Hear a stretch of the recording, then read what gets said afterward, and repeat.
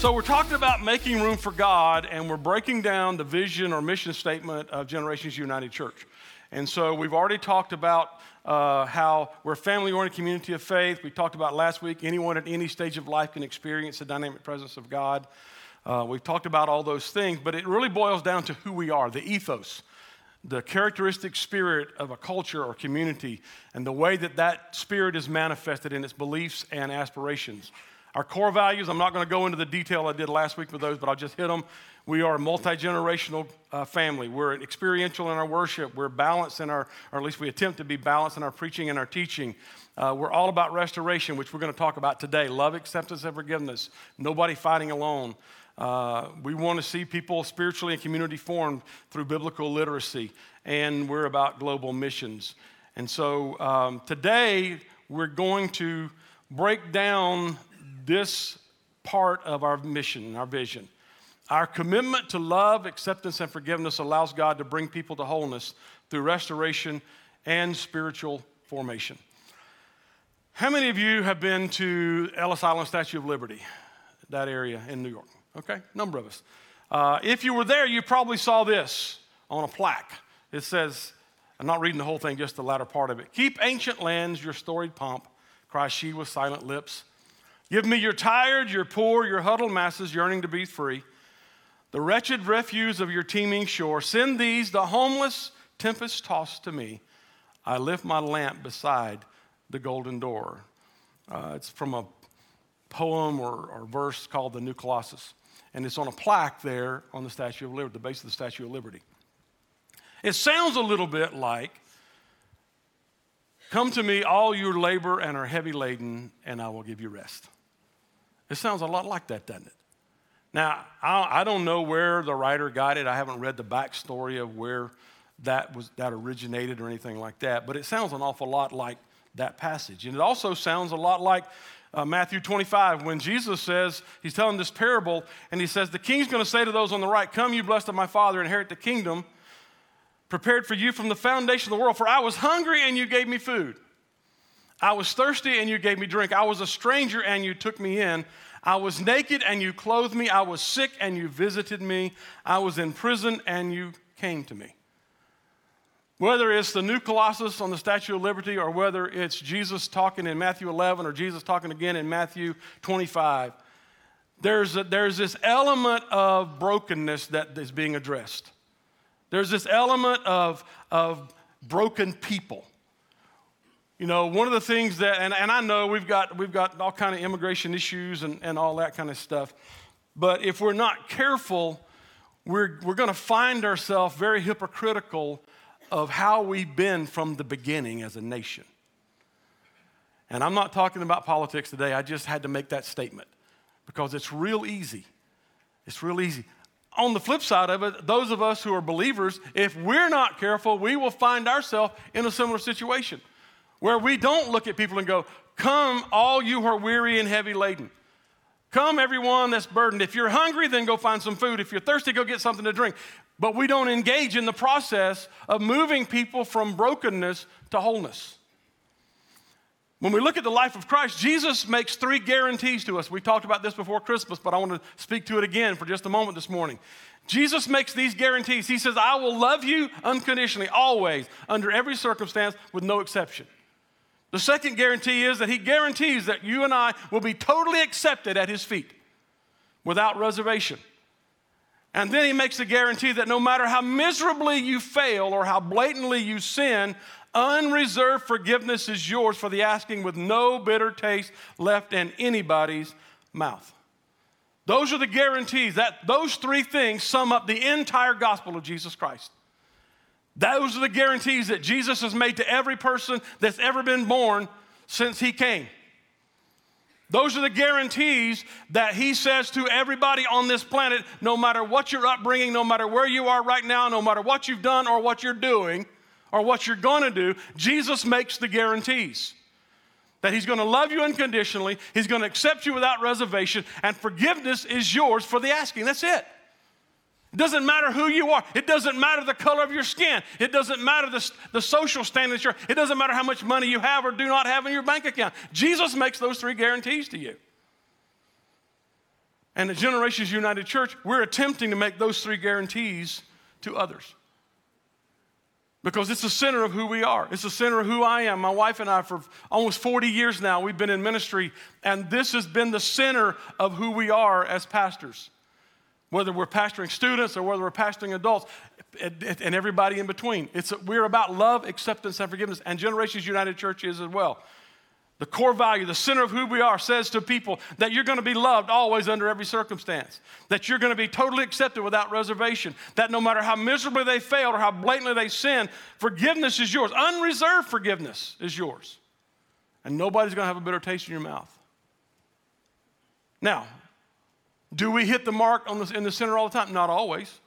Because every now and then I hear someone come to me and go, hey, Pastor, we're going to have to go somewhere else because this is what happened, blah, blah, blah. And I got to wade into a situation where someone that is a part of this congregation, whether loosely or whatever, didn't live the values of Jesus Christ. And maybe they were prejudiced, maybe they were judgmental, whatever it is. And so we don't always hit the mark. But corporately, what I'm saying is we're moving in that direction. We're striving to be a house of full-on love, acceptance, and forgiveness. Because that's who Jesus was. That we can love unconditionally, that we can accept without reservation, that we can forgive for no bitter taste. Whether it's Ellis Island or the Statue of Liberty as the door to the United States of America, love, acceptance, forgiveness provides the door to restoration and wholeness for people that need it. Without it, the doors are closed and people are repelled.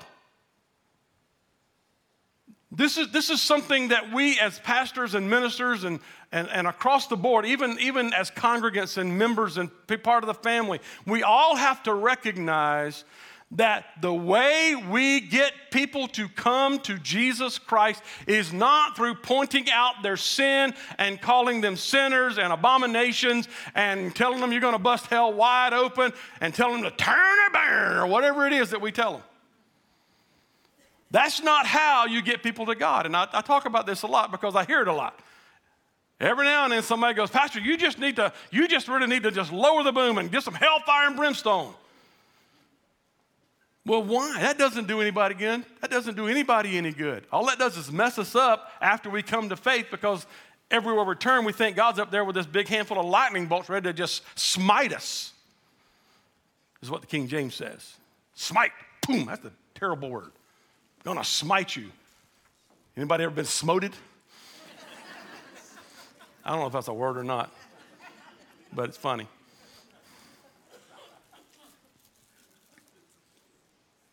But there's nowhere in Scripture that we see that. We don't see Jesus doing that. Jesus doesn't look at people that are on the outside and call them names. And you look in your Bible and you go, well, it says here the adulterous woman and the immoral woman and this and that. Look, you understand that Jesus didn't write the book. Men wrote the book, and then it was translated into the various languages, and sooner or later, some hundreds of years later, somebody put the little headings in there to kind of help us figure out where the stories are in the Bible. But Jesus never did that. He didn't look at the adulterous woman and call her an adulterous woman. He didn't do that. He didn't look at the woman at the well and call her a divorcee 5 times over. He pointed out that she had been because it was something that helped her understand that he knew what was going on in her life. Zacchaeus, he never pointed out the failings of outsiders. Now, he would deal with the church quite pointedly, the religious people of the day quite pointedly, use names like snakes, vipers, hypocrites. But the deal is not that. The book of Romans says it is the goodness of God that brings men and women to repentance. I'm not saying you go slack with your standards or anything like that. But we have to make a decision to reach out to people because they're people that Jesus died for. You take the lifestyle and you set it aside because that's what Jesus does. Jesus doesn't look at your lifestyle. Jesus doesn't look at the stuff. He sets it aside because he said, I died for you, the human being, the person. And Jesus respected people enough that he would step out of the religious order of the day and have meals with people that the religious people thought were scum. And there's a lesson in that for all of us, and I say this a lot, and I'm going to say it again this morning. You and I will never see someone brought to healing and wholeness that we don't respect. Yeah, but they made horrible choices. Okay. They did. But you can still respect that person. Well, I can't respect someone that don't respect themselves. Sure you can. Sure you can. You can respect them for Christ's sake. You can respect them for their sake. You can respect them for your sake. We say, unfortunately, the problem that we're running into, especially in America right now, is that we're having difficulty with respect. Because of the political division, because of all the stuff that's going on, we just have difficulty respecting people. And so the church is becoming more and more closed off to the very people that God sent us into this world to reach. You see, the church was not sent here to this earth. God, through Jesus Christ, by the Holy Spirit, did not establish the church for church people. Everybody okay? He didn't send the church into the world for church people. Matter of fact, church people is what's wrong with the church. It's just what's wrong. We've just screwed it up in a way of epic proportions. We've just screwed it up. Why? Because we've become church people and not followers of Christ. See, that's the problem. That's the problem. We see broken people all around us. We see brokenness. Sometimes they don't even know they're broken. They don't think they're broken. They believe that God made them the way that they are, that they're perfectly fine the way they are. On the other hand, if we have the mind of Christ and we look at people through the eyes of the way God does, through the eyes of Jesus Christ and the cross, we begin to see there are broken people all around us, including we who are broken. And Jesus was all about broken people. Jesus cares about broken people, and so should we. Even those who don't see themselves as broken. He said this in Luke 4. He goes into the synagogue, he opens up the scroll, and he reads this. He says, "The Spirit of the Lord is on me, because he's anointed me to proclaim good news to the poor. He sent me to proclaim freedom for the prisoners, recovery of sight for the blind, set the oppressed free, to proclaim the year of the Lord's favor." And then he says, "These things have been fulfilled in your sight today." Boom. And sits down. What is he saying? He said, this is why I came. I came for broken people.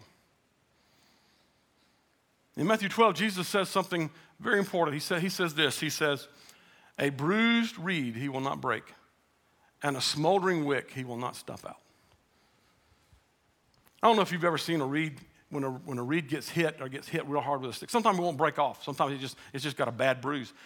But as it's bruised there, as the wind begins to flow, sometimes it'll just break and fall over, and eventually it'll die. But Jesus is saying, I'm not going to take a bruised reed and break it off. You take a wick, you light a candle or a lamp or something like that, and it gets to a point and it's then just smoldering. You just smoldering. Ever built a fire and you just watch that fire until it breaks down to embers and it gets darker and darker and darker. The glow is there, then it just starts getting darker and darker and darker and darker. Jesus says, when you've been through some stuff and the fire in your life has been taken out of you and you're just smoldering there, I'm not going to come in and pour water on it and throw dirt on top of it to smother it out. No, what does he do? He takes the reed and he bandages the reed. Why? Because he said, I've come to proclaim freedom for prisoners, recovery of sight for the blind, set the oppressed free. I've come for the poor. I've come for the needy. I've come for those that are broken. I'm not going to put out the smoldering aspect of your life when everything else is gone out and the fire's no longer there and there's just a little bit of smoke, just a little bit of smolder. He said, I'm going to get down on my hands and knees. I want to put some fuel there. I'm going to put some wind there. I'm going to put the ingredients that are needed so that once again that can be a roaring blaze. That's why Jesus came. Because he's not afraid to get down on his hands and knees and do the work over the fire to rekindle it. He's not afraid to walk up to the reed and do the work that's needed where it's bruised so that it doesn't collapse and die. That's why Jesus came. That's why he sent us into this world. I don't know where you're at this morning. Maybe this verse in Matthew 12, the bruised reed and smoldering wick, maybe that describes you today. Maybe you're the bruised reed. Maybe you're the smoldering wick. Maybe you've been on fire for God and you've had some things going, but all of a sudden, after months and months of hardship and trial and situation and tribulation and everything else that's going on, there's no fire there and you're just getting down to a point where it's just a smolder. It happens to all of us. What I want to tell you is God's not going to put you out because you're not burning as bright as you once were. But he's going to work to rekindle that flame in your life again. There's a parable in the Old Testament.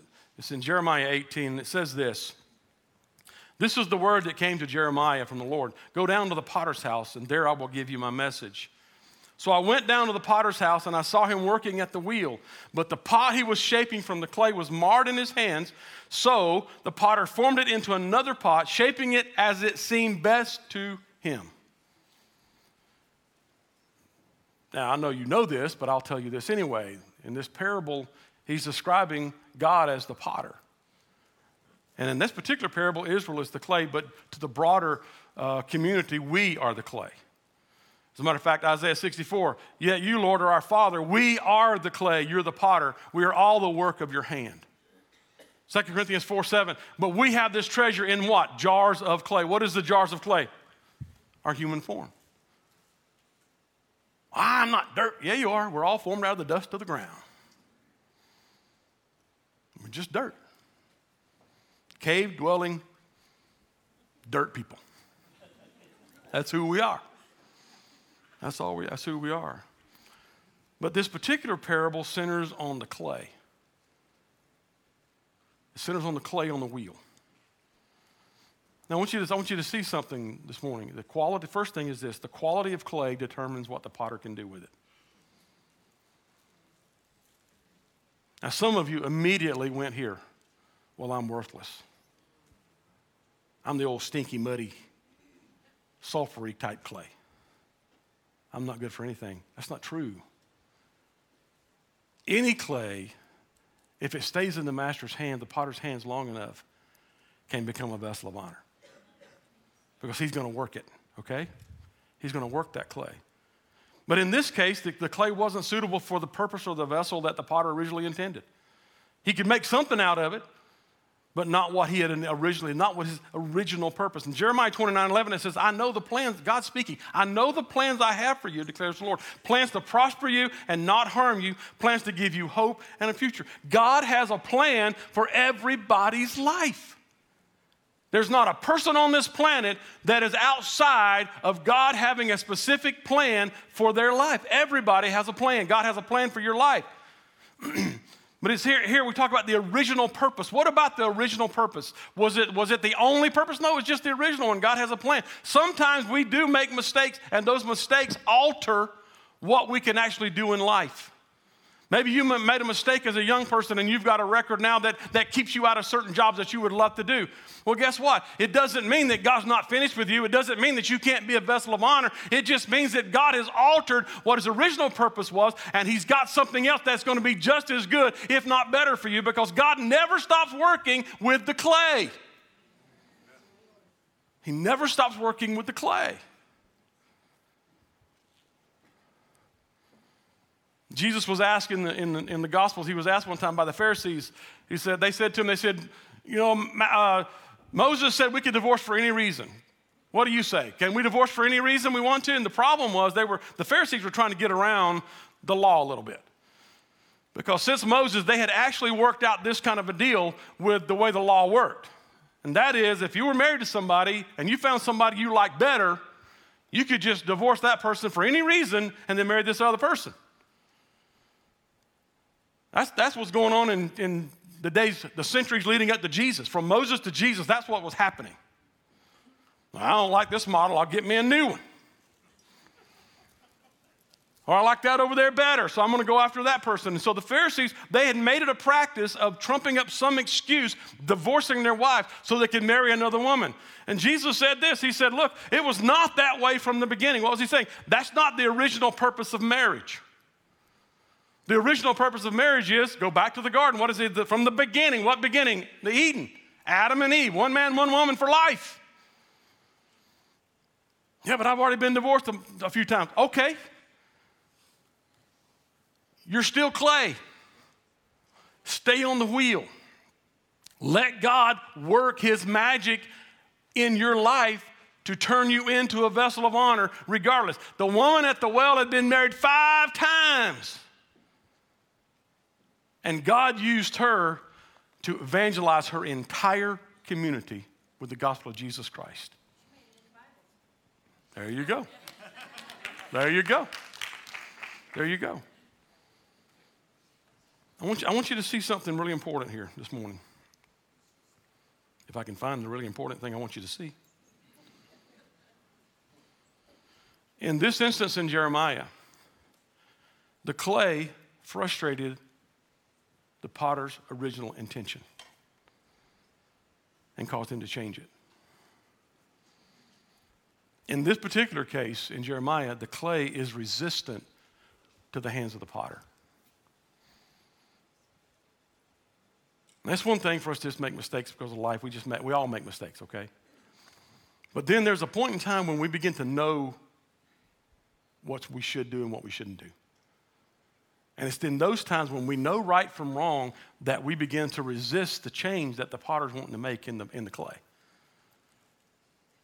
We don't understand that when the potter's working with the clay, he's trying to get out all the impurities. He's working it so that all the air bubbles will come. Because if you build some pottery, you make some pottery, say it's a vase or something like that, and you don't get all the air bubbles of that, you put it in the kiln and you fire it, it's going to explode. Boom. Those air bubbles will explode. If there's a rock in there somewhere, a pebble in there, or a piece of clay that hasn't been broken down into like granules, there'll be a weakness there and it'll crack. So the potter works on the clay. But there's a lot of people today as clay that are resistant to the plan and purpose of God.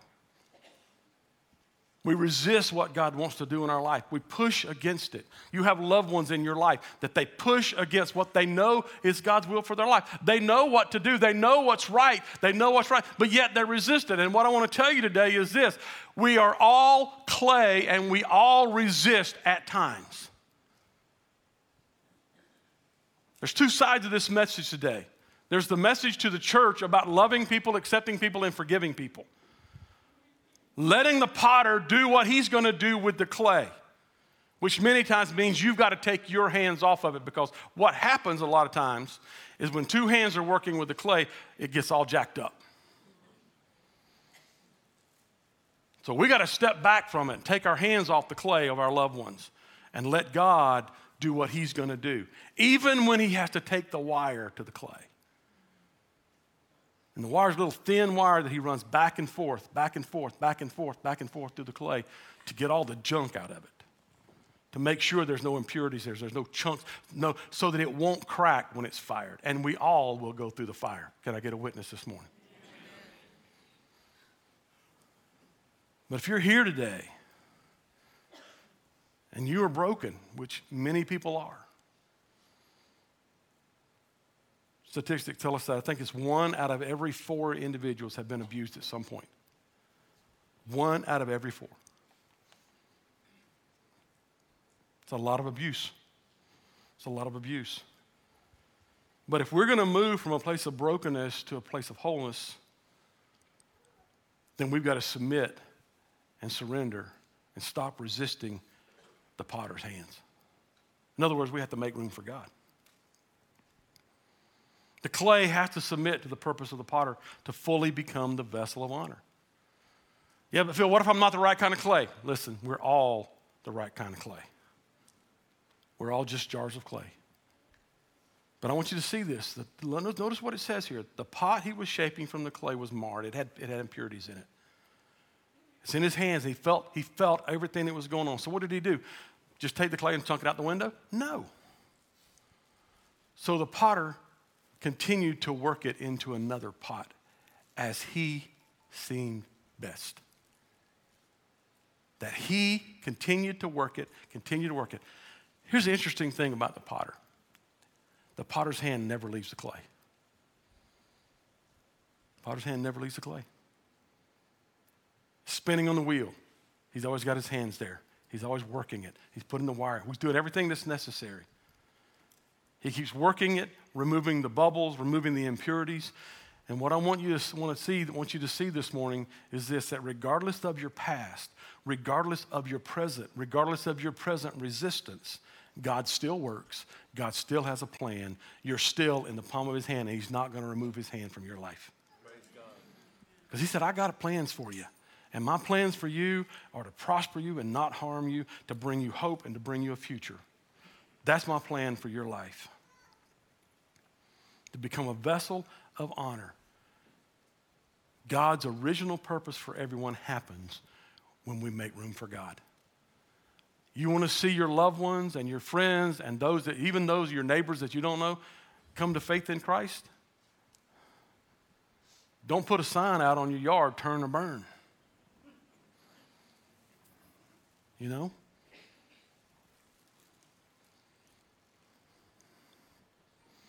I saw something this week, and this is the thing that it's close to us because of our family situation. But the thing I want you to see today is this, and the hot button and the hotbed is the LGBTQ stuff, where we're just standing, we're just screaming and yelling, and abortion, we're screaming and yelling at people, you're a murderer and all this kind of stuff. Yeah, that's going to really bring them in.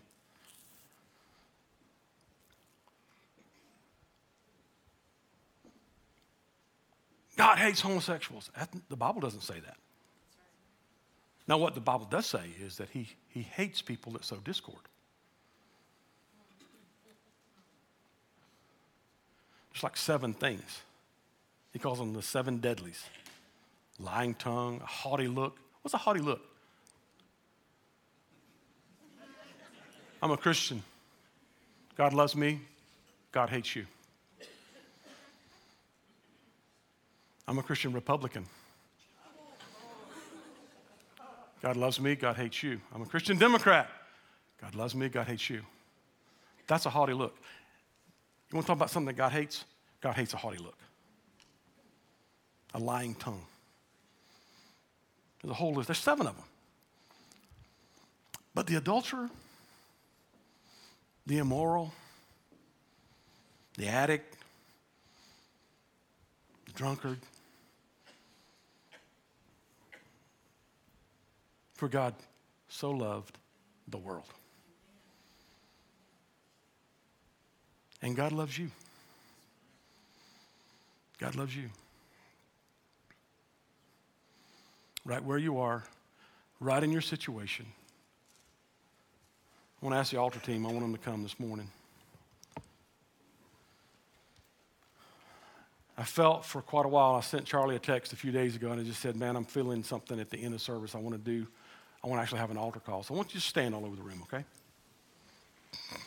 And I get the whole COVID thing and all that, okay? I'm not, you don't do anything that you're uncomfortable doing, okay?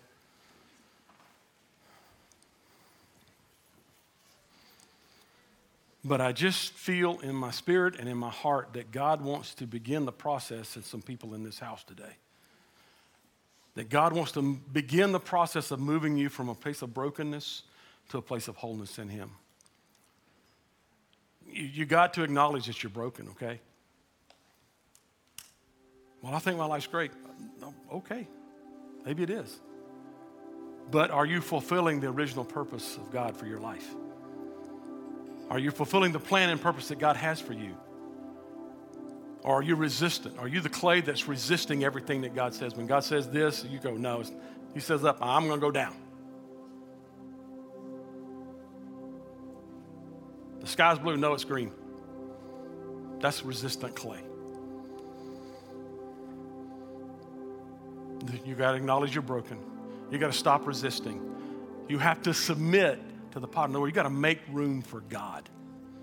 Make room for God. And then you got to walk it out.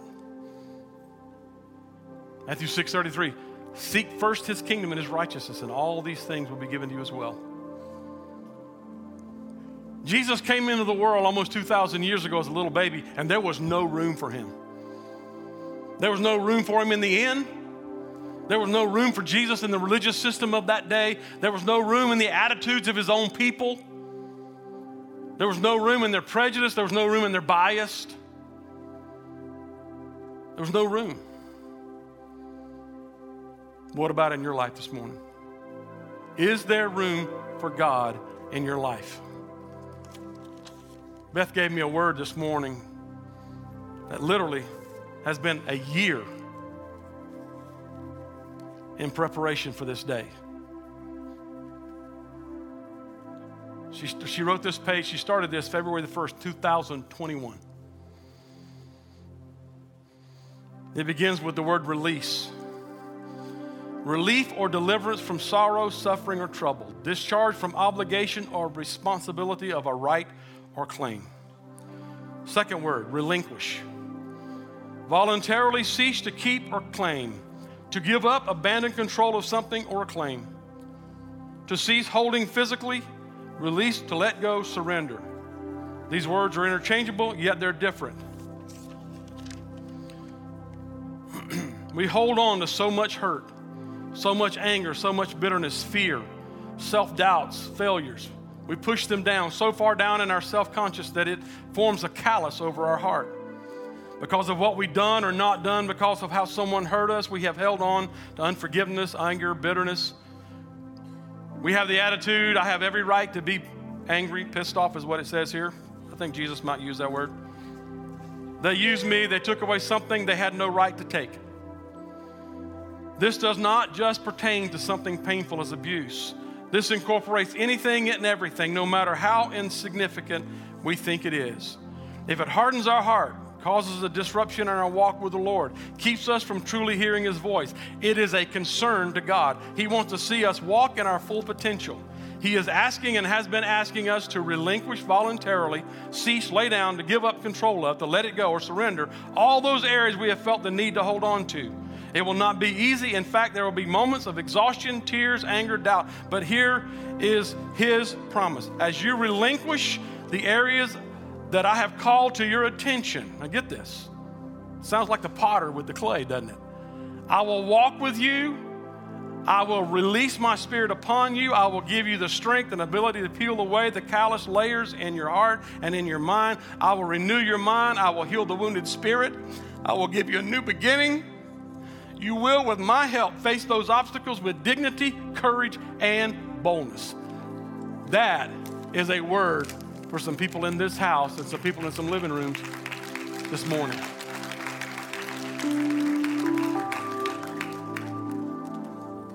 Jesus promises to love you unconditionally, to accept you without reservation, to forgive you with no bitter taste, and so does Generations United Church. How do we make room for God? We expose people, broken people, to Jesus, to the clay. We expose the clay to the potter, if you will, through loving, accepting, and forgiving people. Now, I want to ask you this morning, if you're broken this morning, if you're that clay on that wheel and you're not fulfilling the purpose, you've been resistant to God's hand in your life, and you want to move toward wholeness today, I want you to get out in Jesus' name right now and move forward for prayer in this altar. I'm broken. I've been resistant. I've been fighting the process. But I want to be a vessel of honor. I want to be a vessel of honor. And I'm not going to resist the hand of God in my life anymore.